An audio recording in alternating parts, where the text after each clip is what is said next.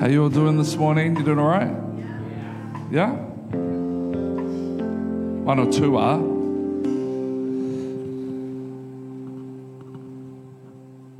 Awesome. You're very quiet today. Are you tired? Talk to me. I'm tired. I woke up at 3 o'clock this morning because I was overheating in my bed. Because when I went to bed last night, I had one sheet and one blanket on me.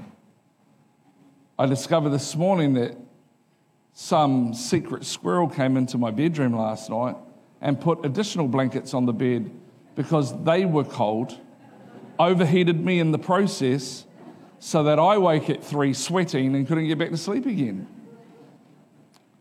This series is called How to Hug a Vampire, Loving the People That Suck the Life Out of You.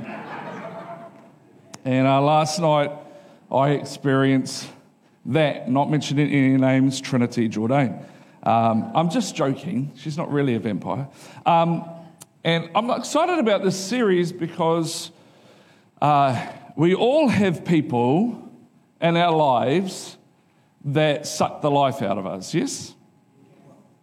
I just saw wives elbowing husbands. And we all have those people that, you know, when you're in the supermarket and you go up that aisle and you see them, so you go to the next aisle over, you know, or you go back to the aisle just from, hoping that they cleared that aisle for you to get into.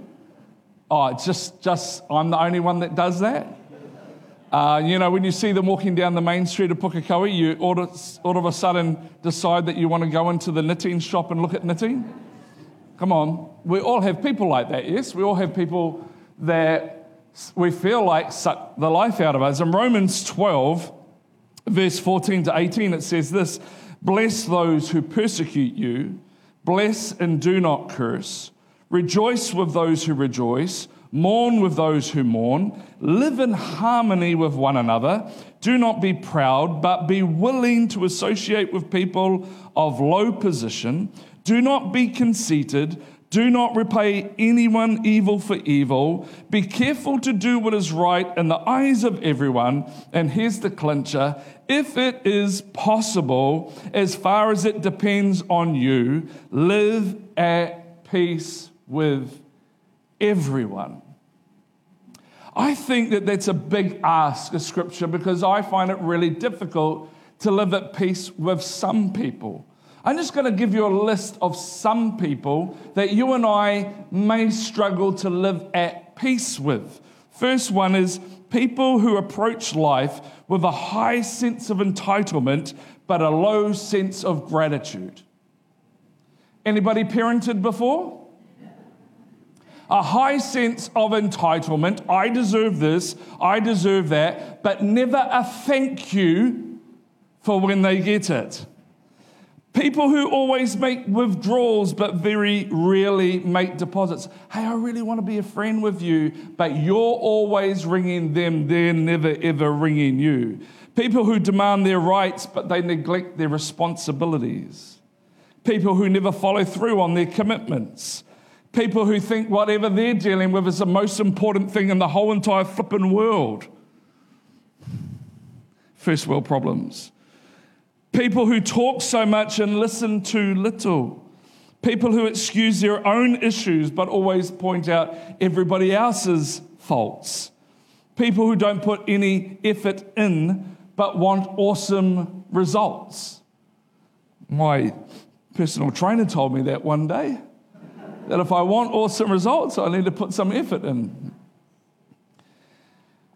It's hard to be around people that are like that, yeah? It's hard to be around people, vampires, that suck the life out of you. But I don't want you to think about other people as I read out that list of kinds of people.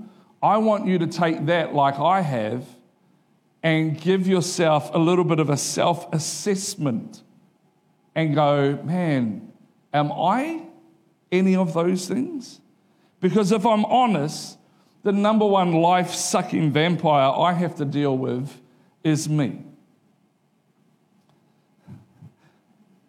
See, loving the people that suck the life out of you starts with realizing that you suck too. It does. To be able to love people that suck the life out of you begins with you understanding that you actually suck too. We all suck. We're all needy in some way or another.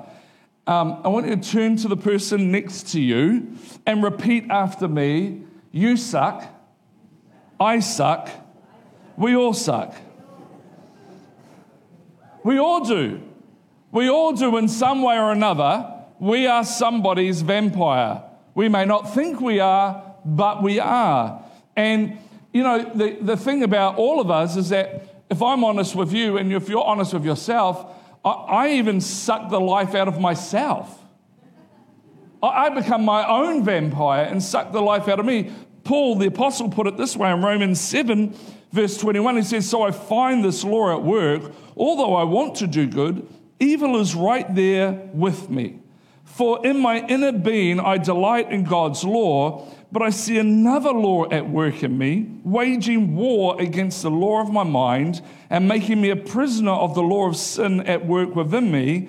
What a wretched man I am. Who will rescue me from the body that is subject to death? Thanks be to God who delivers me through Jesus Christ our Lord. What is Paul saying here? He goes, I suck the life out of myself because I struggle with some of the stuff that goes on, and I battle with sin, and I battle with some of my decision processes, and I find that I can be my own vampire. So as much as other people in your world may get on your last nerve, we all get on somebody else's last nerve, and we are all prone to think that we're the center of the universe. Trinity says this to me sometimes. It's an ongoing joke. We celebrate 28 years married next week, and it's an ongoing joke in our house since we've been married about it's not all about you, Craig. And I say to her, it's all about me. It will always be all about me. It's just a joke. It's not actually. But there are some people who literally think it's all about them. They have no empathy for whatever anybody else is going through. You know those people where they ask you, how are you doing? And you start to tell them about what you're going through. And within the first couple of words that come out of your mouth, they interrupt you to tell them how hard their life is. And they're not actually listening. They're not actually caring.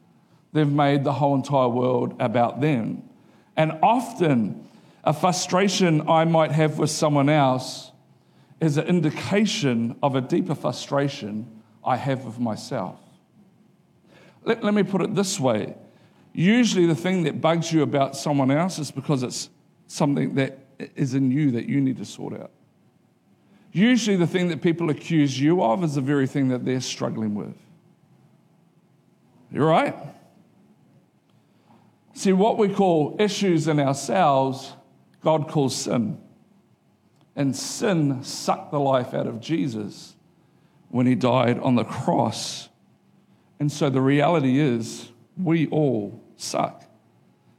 We're all life suckers and not life givers. And he gave his life for us, and we suck the life out of him. In 1 Timothy chapter 1, it says this, here's a trustworthy saying that deserves full acceptance. Christ Jesus came into the world to save sinners, of who I am the worst. But for that very reason, I was shown mercy, so that in me, the worst of sinners, Christ might display his immense patience as an example for those who would believe in him and receive eternal life. What is Paul saying here to Timothy? He's saying, hey, it starts with me. It starts with me. If I'm going to be who I am, I need to understand who I was. And if it hadn't been for Jesus and what he did, the kind of person that I would be.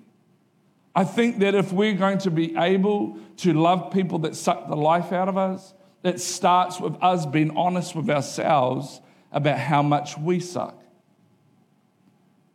With Christ, the Bible says, you are the righteousness of God But without Christ, you are a sinner who is undone.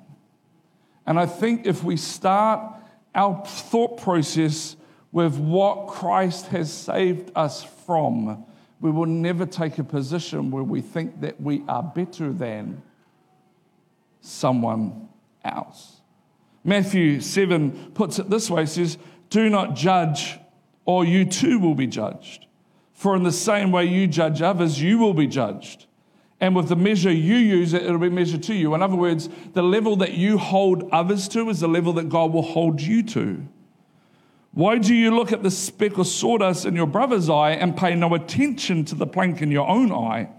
How can you say to your brother, 'Let me take that speck out of your eye,' when there's a whopping big plank sticking out of your eye? You hypocrite, first take the plank out of your own eye, and then you will see clearly to remove the speck from your brother's eye." It's like somebody pointing out what's wrong with you. Next time somebody's pointing out something that's wrong with you and you know that they've got their own issues, what you want to be doing is, as they're talking to you, is just be doing this. And if they go, "What are you doing?" I'm just ducking the big whopping plank out of your own eye.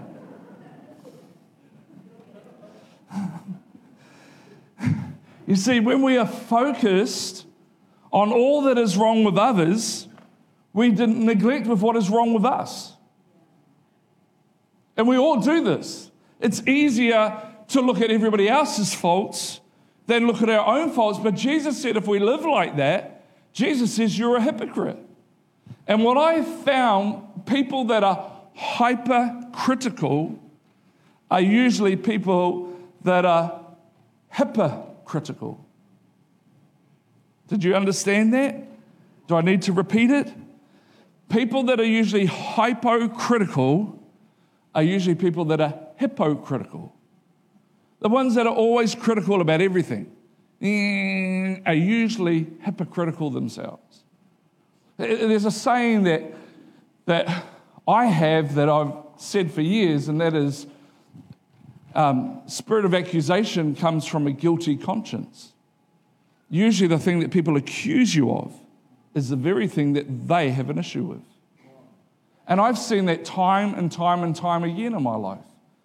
In fact, if we look through the history of the church and men of God like Jimmy Swaggart, who was a great evangelist for those that don't know, way back in the early days, that guy, before it was found out that he was sleeping with prostitutes, was preaching from his pulpit critically against other ministers for their sexual misconduct.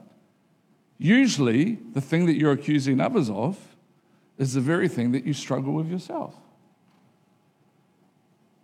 When it comes to judging others and loving others and helping others, we have to make sure we put down the magnifying glass and pick up the mirror first.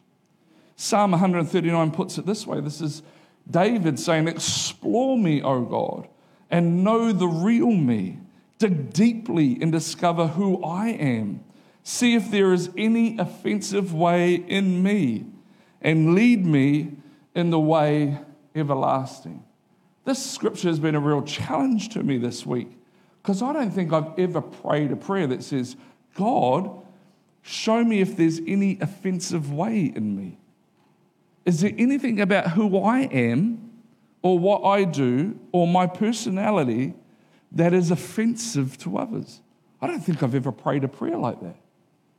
Maybe you have, because you're godly and I'm not quite there yet, but I don't think I've ever prayed a prayer like that. And once we realize that we need to pick up the mirror and look at ourselves first before we even think about anybody else, then we realize that we're not superheroes with stakes and garlic and holy water going around destroying every other vampire that we can find, fix other people, clean up others' lives all around you, when you realize that actually your job is to address yourself first before you fix anyone else. Because Paul put it this way, he said, "I now understand that God is doing all of this in me so that he may shine through me to help others." Not me go around telling other people what to do with their lives, but they would see through my journey of how God cleaned up my life that it will inspire them to do the same without me having to say anything. Because the Jesus that loved you for your dysfunction and still loves you wants to love other people through you in their dysfunction. God wants to use what He has done in you through your dysfunction to love others and their dysfunction. Why? Because the cross is both vertical and horizontal. It's not just about you and Jesus' relationship being healed, but the cross is horizontal, as in us and others being healed through the cross. It's not just about Jesus saving me. It's not just about Jesus healing me. It's not just about my relationship with God, but the cross also heals relationships with other people and helps other people because it's both vertical and it's horizontal. We are where we are because of His grace, and everyone else needs that same sort of grace also. And we have to make sure that we are both vertical and horizontal in our salvation experience. However, before we start helping others, we need to define our own property lines. And this is where I think some Christians struggle. We need to define our own property lines. Before you can put up a fence at your house, or anywhere, you actually have to go to the council, work out where your boundary line is, make sure that you're not building your fence on somebody else's property, but on your property. Make sure it's not too close to the house. Make sure it's, you got to work out, where am I allowed to build this fence? If you have no fence around your property, then you have no way of defining what your boundary lines are. It's hard to know where your property ends and where your neighbour's begins, and you could end up mowing some of their lawn instead of just your lawn. Nobody wants to do that. Nobody even wants to mow their own lawns, let alone somebody else's lawns. You could end up mowing their grass.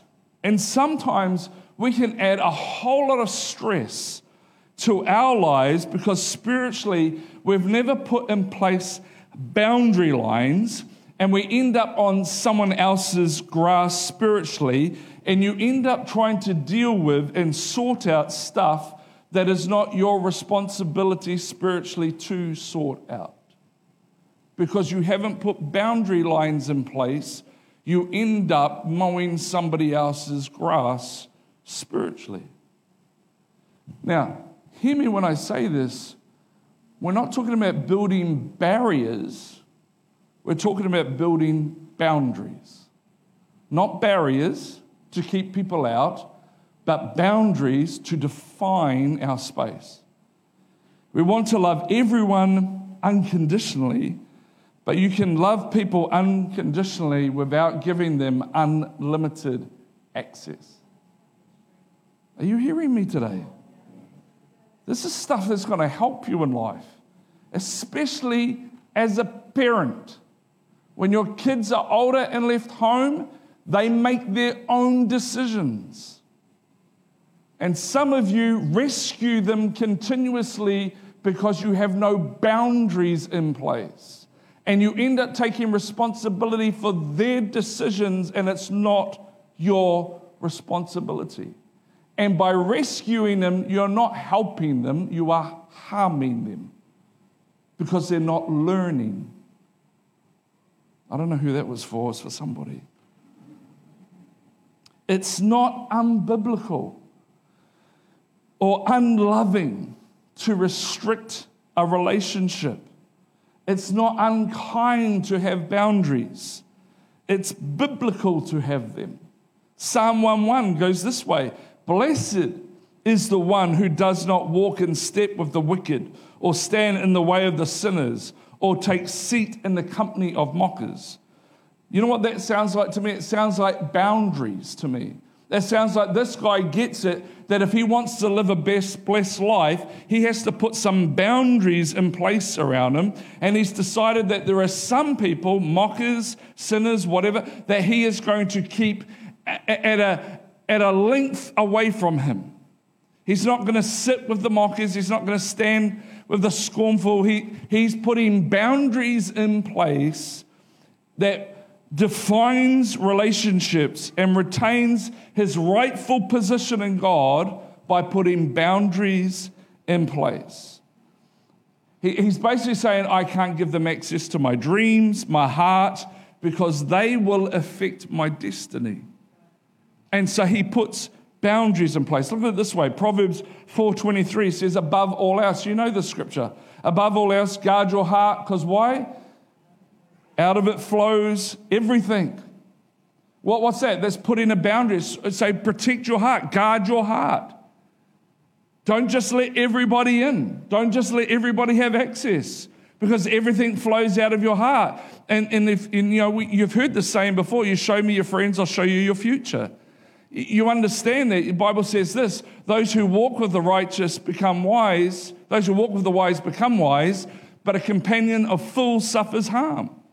What's the Bible trying to say? It's like you want to walk with wise people, don't walk with unwise people. It doesn't mean that you can't love them. It doesn't mean that you can't reach out to them. Just don't walk with them. Put a boundary in place.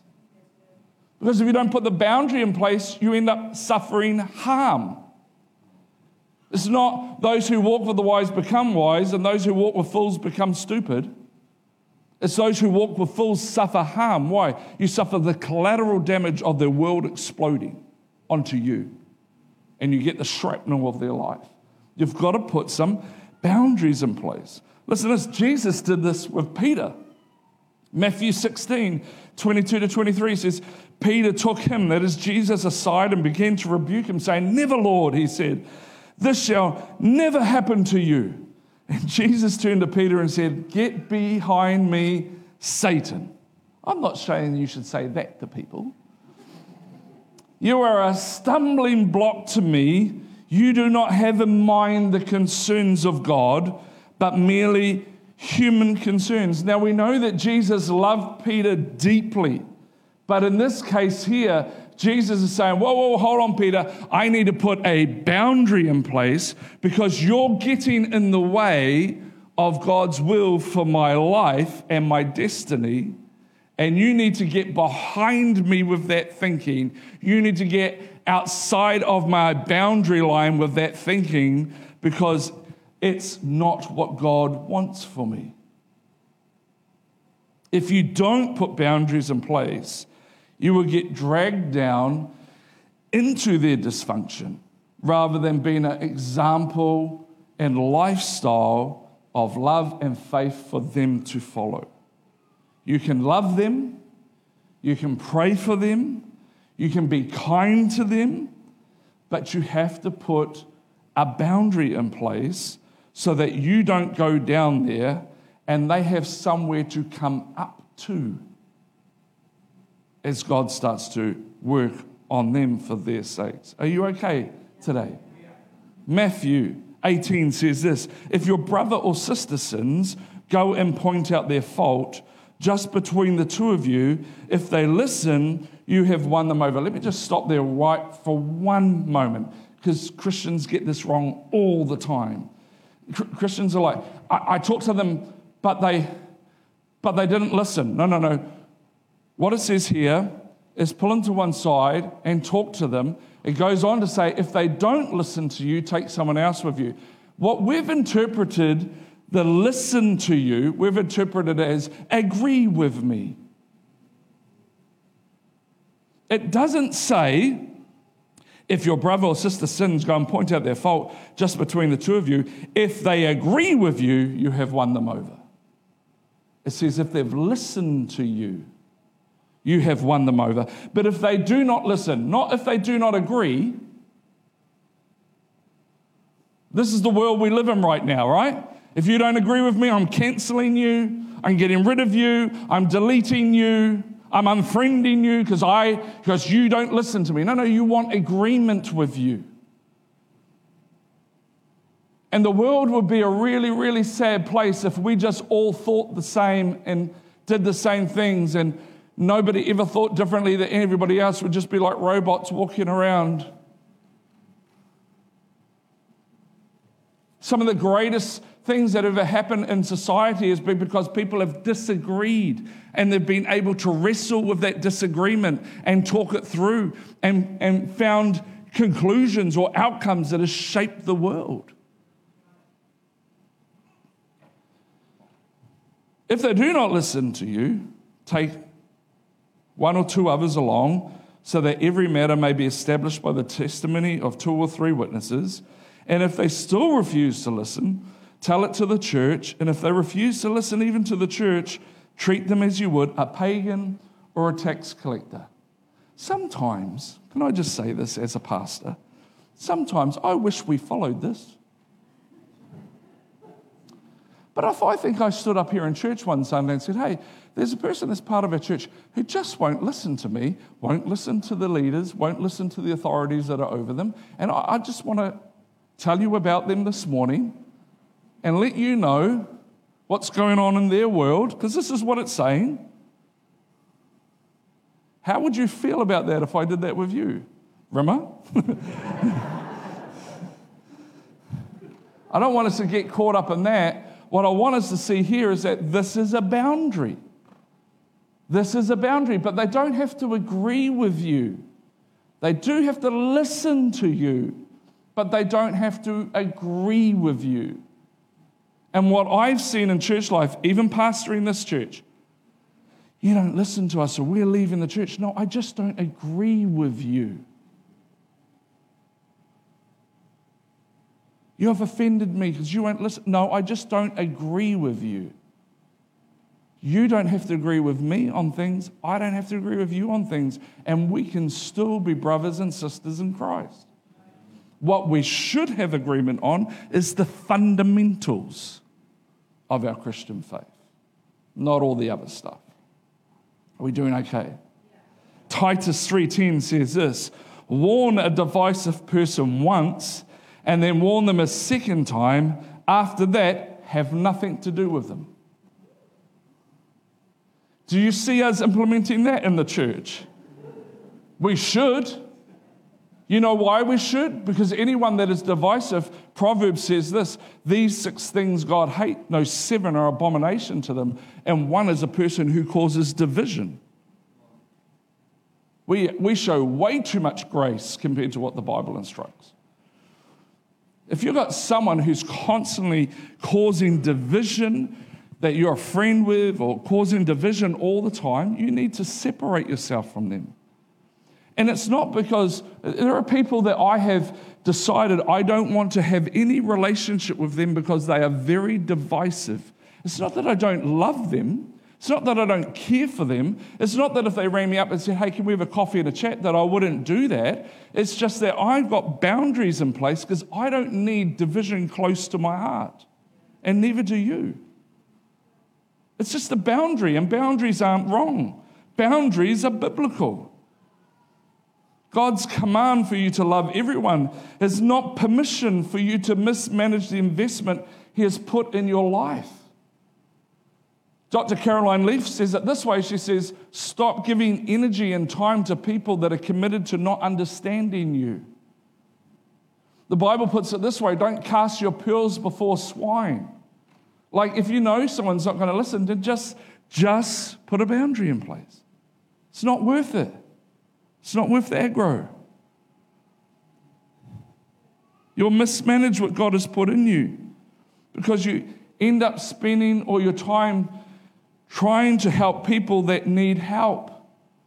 And here's the thing, you shouldn't spend your time trying to help people that need help. You should spend your time trying to help people that want help. Because needing help and wanting help is 2 completely different things. There's a lot of people that need help, but you can't help someone that doesn't want help.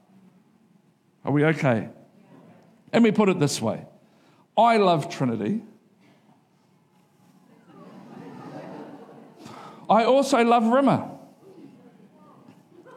But my love for Trinity is without boundaries, and my love for Rimmer has boundaries, because I can't love Rimmer the way that I love Trinity. How I'm meant to love Trinity is different, and it's not been unloving to Rimmer, it's just been biblical. Are you with me? Not a great illustration, but let me put it this way.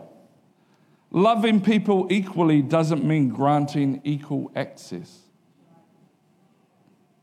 My kids can walk into my house, open my fridge, and have whatever food they want in it.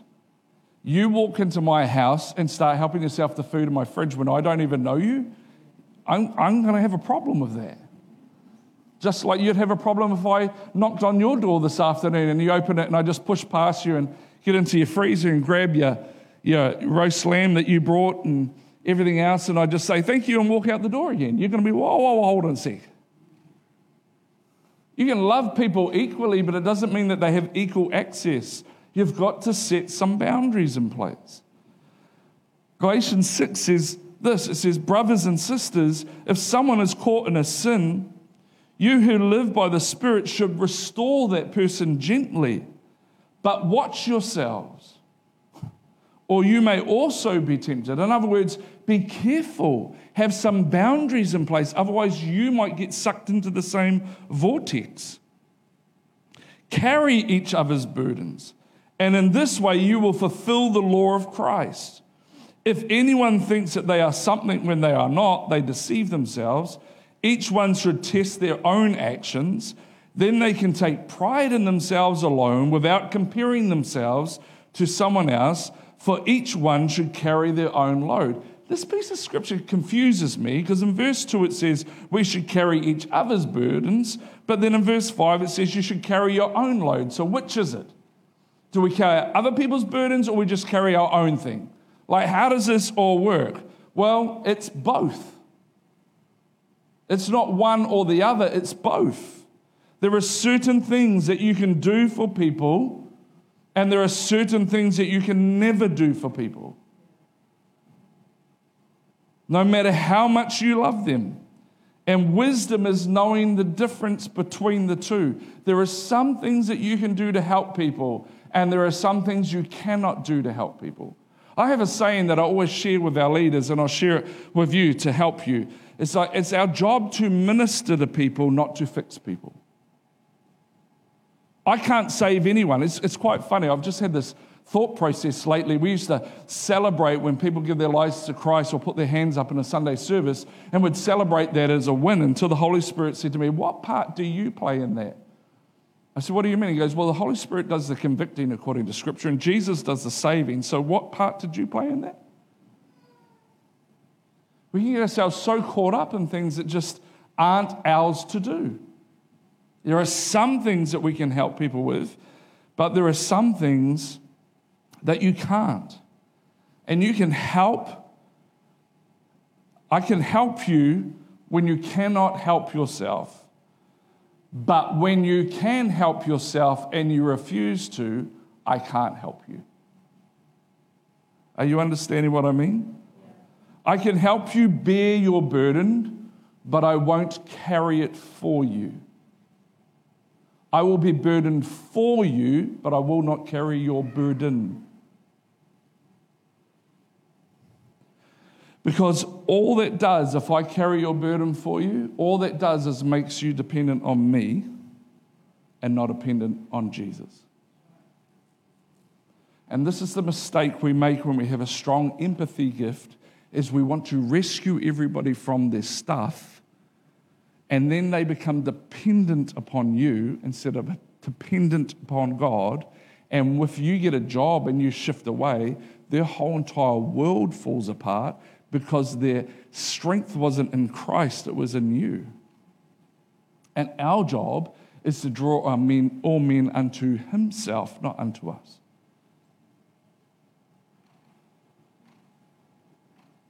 And if you do that, you make people dependent on you instead of dependent on God, it actually makes them weak rather than them becoming strong. You can't change people.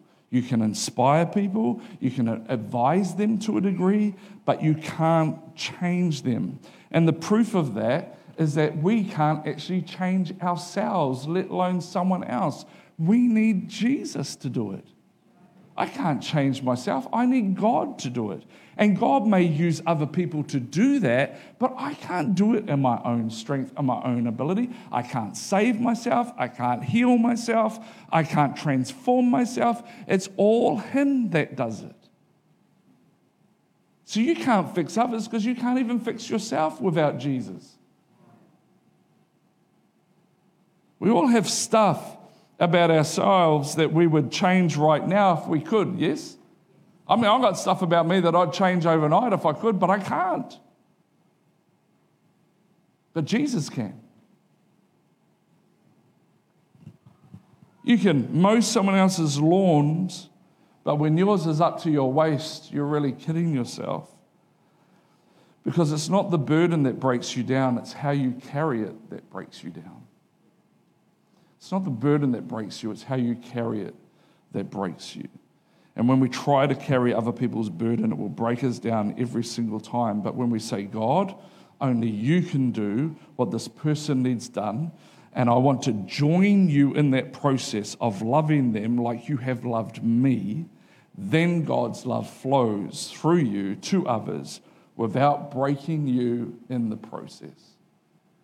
And the last thing I want to share with you as the musicians come today, actually just Cullum on the keys will be fine. I want to encourage you, stay full of God's presence for yourself, or you won't have anything to give anyone else. To stay filled with God's presence for yourself, otherwise you will not have anything to give anyone else.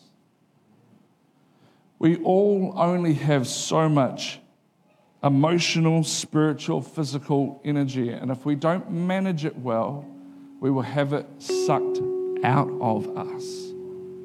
And you won't have any for yourself, you won't have any for your spouse, you won't have any for your family, because you have not been making sure that you are filling yourself up. And you can keep making withdrawals without making deposits. But if you keep on making withdrawals without making deposits, you will go emotionally, physically, and spiritually bankrupt. You have to get into His presence. You have to eat of the fruit of the kingdom before you show up in situations and circumstances that will deplete you. I can remember a few years ago, I say a few years ago, it was really early on, probably in the first 2 or 3 years that I was pastoring here. I had Pastor Mark Tobias tell me, you need to make sure that you're full before you deal with any situations. And someone in the church, they've shifted away now, but someone who was in the church, their husband left them. It's about 9 o'clock at night, and I get a call. You got to come over right now. You got to come right now. My husband's left me. My marriage is over. You got to come right now. You got to come right now. Now, I've been out 3 nights in a row, and I was meant to be having a family night with my family. And I took Mark's advice, and I said to the person, hey, look, I can't come see you right now, but I'll come see you first thing in the morning. And it's not because I don't love you and I don't care about you. It's just that if I come to you now, I'm going to come, 1, tired, 2, in the back of my mind, all I'm going to be thinking about is how guilty I feel that I've not spent the evening with my family like I promised them I would. The best thing for you would be if I have this time with my family and then I get a decent night's sleep so that when I turn up in the morning, you get the best of me and not the leftovers of me. However, I will get someone to come and sit with you. That's not being unloving. It's called boundaries. And I wouldn't have been able to help them that night because I would have just been feeling guilty the whole time that I wasn't spending time with my family. And I would have been tired. You don't do anyone any favors when you're empty. You okay?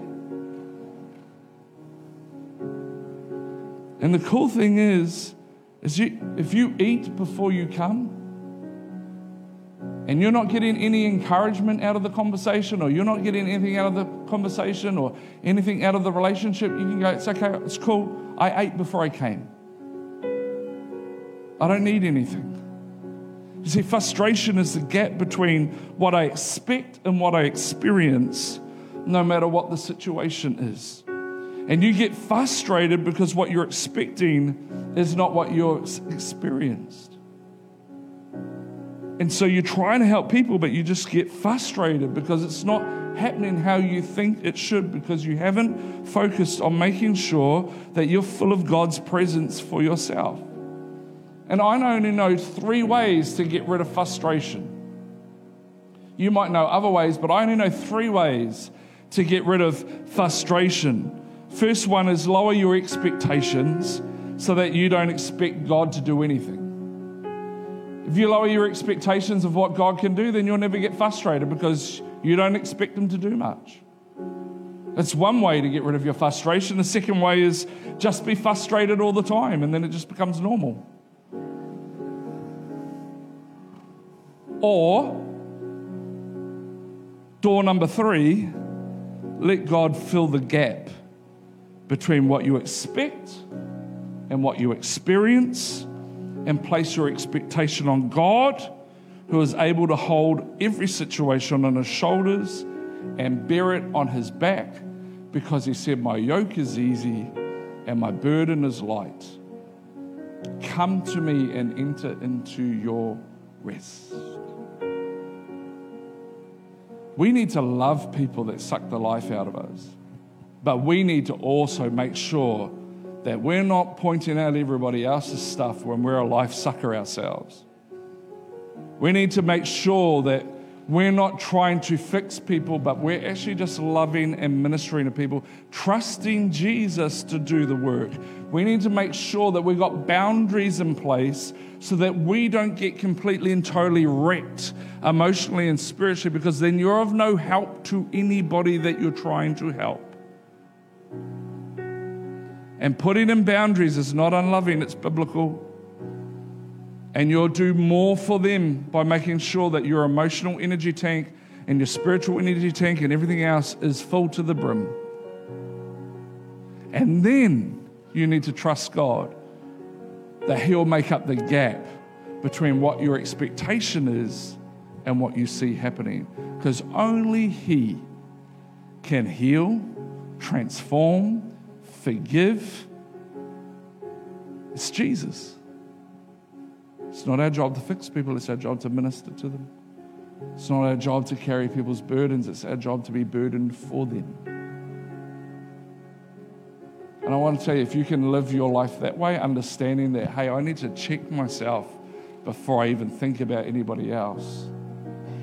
And if we can put some boundaries in place and understand that it's Him that does it, but we just be there to love on them, and we let God minister through our stuff. As an example, as Paul said, I want to tell you, your life will go so much better because you won't be frustrated trying to make things happen, because you can't fix anybody, but Jesus can. Amen? Why don't you all close your eyes just for a moment? I really want to pray this morning for people that just feel like your emotional energy tank. Can we leave the lights on, please? Your emotional energy tank is just empty. Like you've been battling away with stuff for so long. You've felt so empty for so long. And maybe you're recognizing today that half the problem is you're trying to make this happen instead of trusting God to do it. Maybe you've been trying to fix people, and that's where the frustration is kicked in, because you can't fix anyone, but Jesus fixes people. Maybe there's some stuff in you that you realize, I've got to deal with that. Maybe your frustration with the person is actually coming through the filter of your own frustrations. And you're here today and you're like, man, I really need to just take a deep breath, let go of everything I'm trying to control, focus on making sure I've got myself right, and then trust God to minister through me to others instead of me trying to change it. And if you're here and you're like, man, would you pray for me that God would come in such a way that my emotional tank, my spiritual tank would just be filled to the brim continuously because of His presence. And I'll take all the pressure off me trying to make this thing work and trust the one who heals, trust the one who saves, trust the one who restores to do the work while I just do the loving.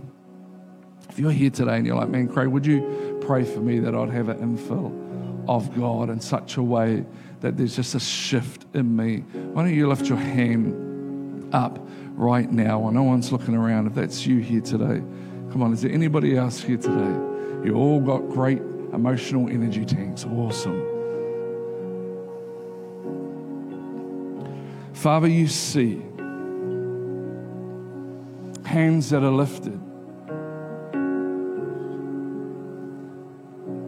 Father, that you would help us to love people the right way.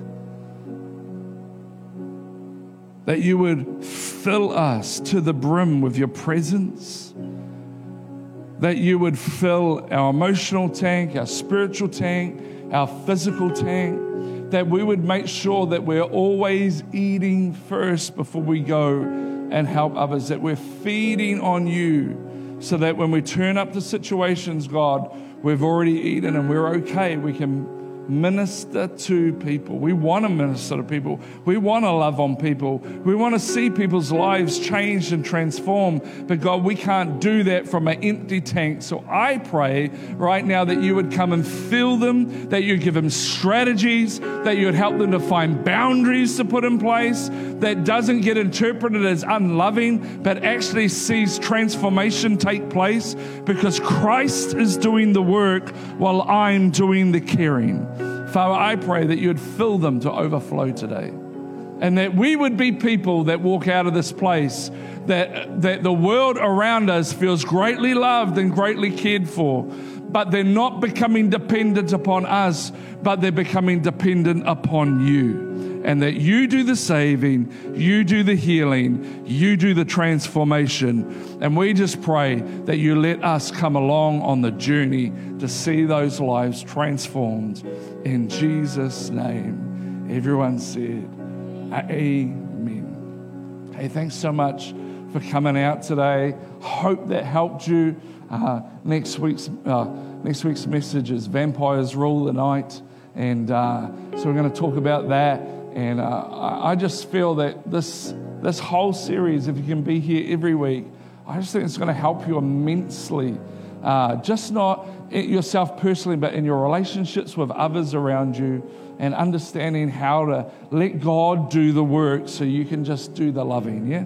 And I just think God's going to do some great things in your life. Why don't you stick around, have tea and coffee with us, get to know someone. Don't forget youth, 7 p.m. on Wednesday night. If they're year 9 to 13 at school, they can rock up. And it's Mother's Day next week. We've got a gift for all the mums.